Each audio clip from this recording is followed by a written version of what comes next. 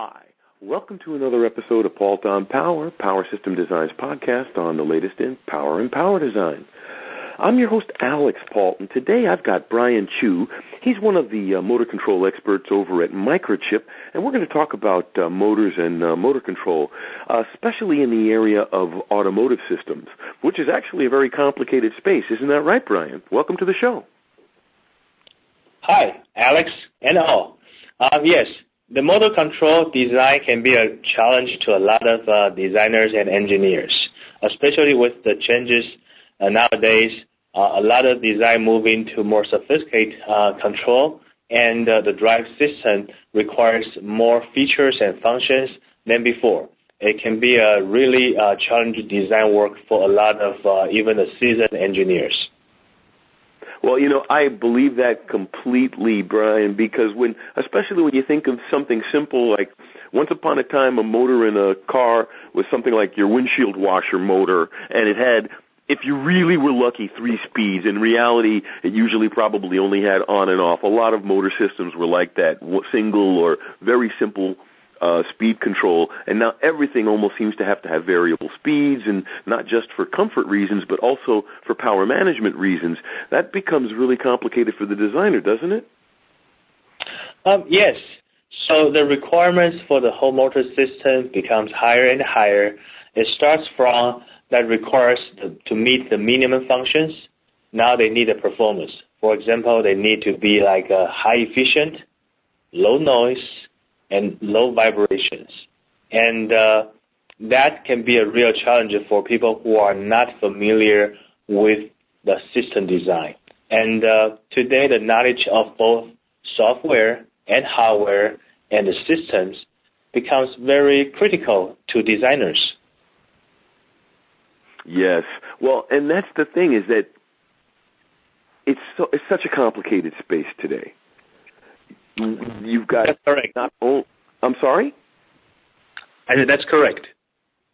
And so, like, for example, what in your idea, when you start thinking about things like the Internet of Things and where that brushes over into the smart grid and intelligent automotive systems and automotive themselves being part of the Internet of Things, the person expects everything in the car to work like their smartphone nowadays. The seat's got to be perfect. The windshield wipers have to be perfect.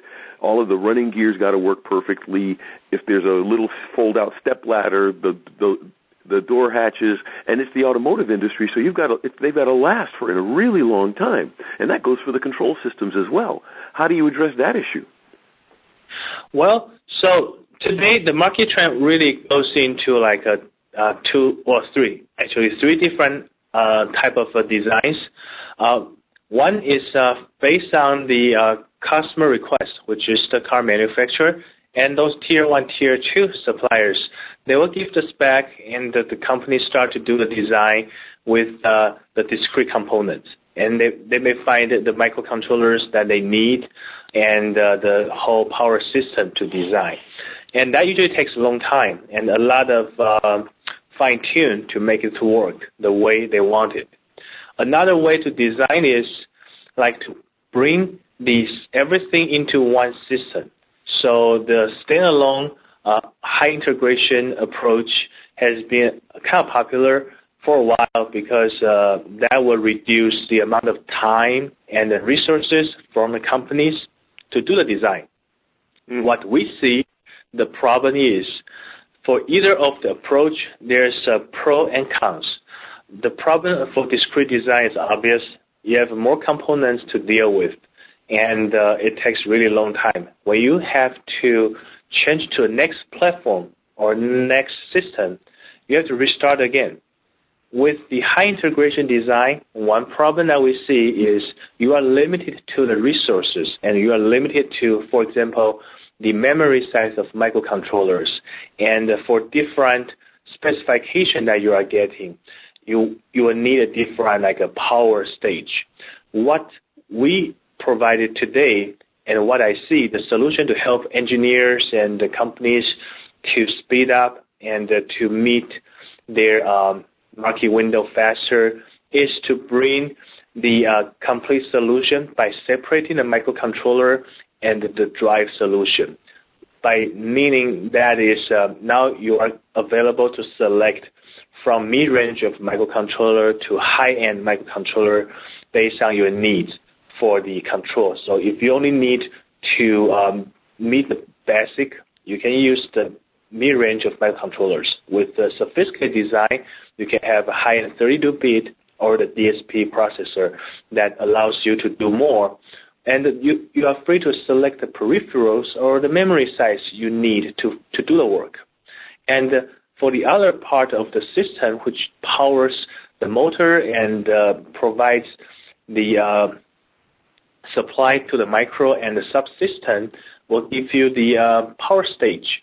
So to us, this approach actually balances between the high integration and the flexibility and the reusability of the discrete design. So we think the complete solution that we or any of the companies that has knowledge about the motor control and system design is capable of delivering this solution to the industry and give them the a quick time to the market, schedule, and complete design at very minimum resource and cost. Mm-hmm. And Brian, I really can see the value in having it. Has to be scalable and it has to be modular nowadays, because even in the case of systems that in manufacturers that maybe even be able to move a little quicker, like in a tier 1 or a tier 2, changing out something in a subsystem that they can then just show as an incremental change to the final manufacturer or something. The bottom line is that these are all, it's a big educational effort as well. It's not just simply a case of saying, okay, here's a chip, it does this, this, and this, go do. You have to have a lot of support structure in place. What kind of things do you offer the engineer to help them integrate your parts into their solution? Well, at least that's a really good point. So Microchip offers a lot of different levels of support.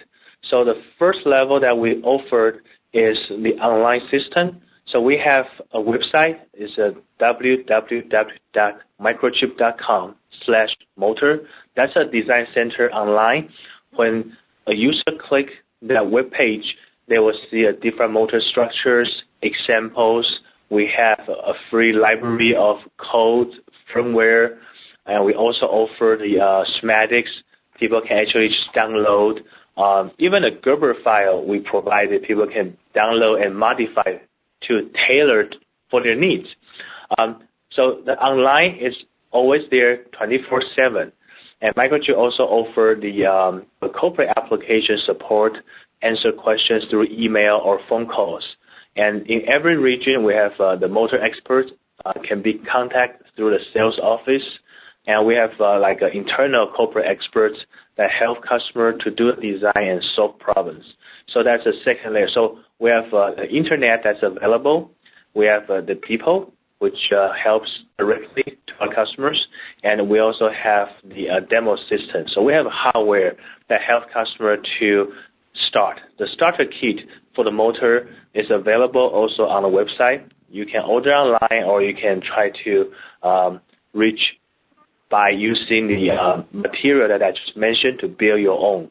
So those are like quick and direct service that we provide to the users or customers or even the people who just have interested in getting into these applications. Mm-hmm. Well, and then that's the key. You can have the best solution in the world. If you don't have the tools to help you implement it, it's pretty much useless to you, correct? That's correct.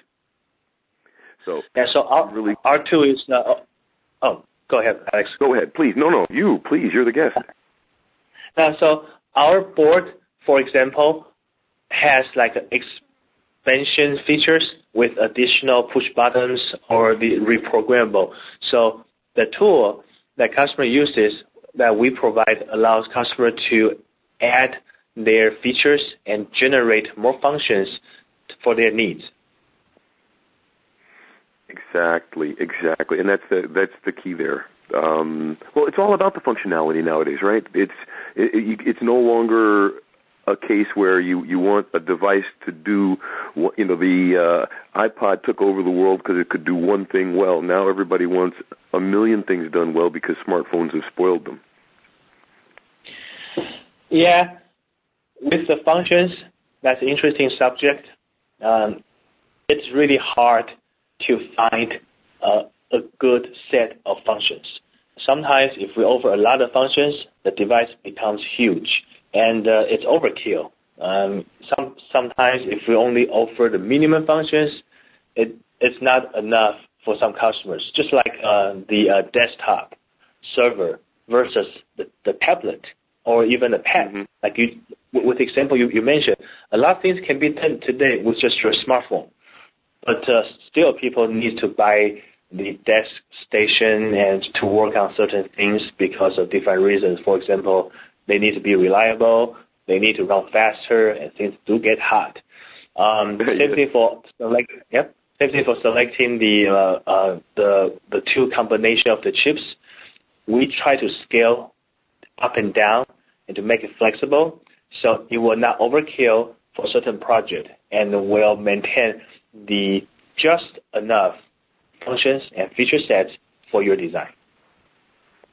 Excellent. Well, hey, Brian, I'd love to chat longer, but unfortunately we do have a finite time for the podcast. But what I always like to do is give my guest the opportunity to have the last word. So what final advice or insight or tips or anything you want to leave our audience with before we close out the episode?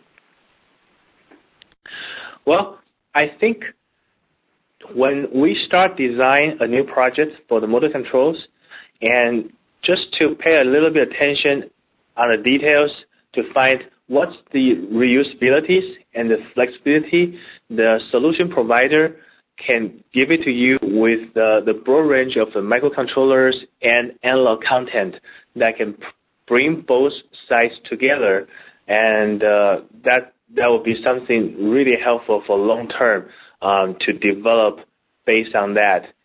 Because when I see the increasing number of motors in a system or in cars in today's world, I do see the potential to have more and more products that have been built by our customers in the automation field. So that's something I would try to suggest a designer to pay a little bit attention, not just for the project that they are working on and for the future expansion.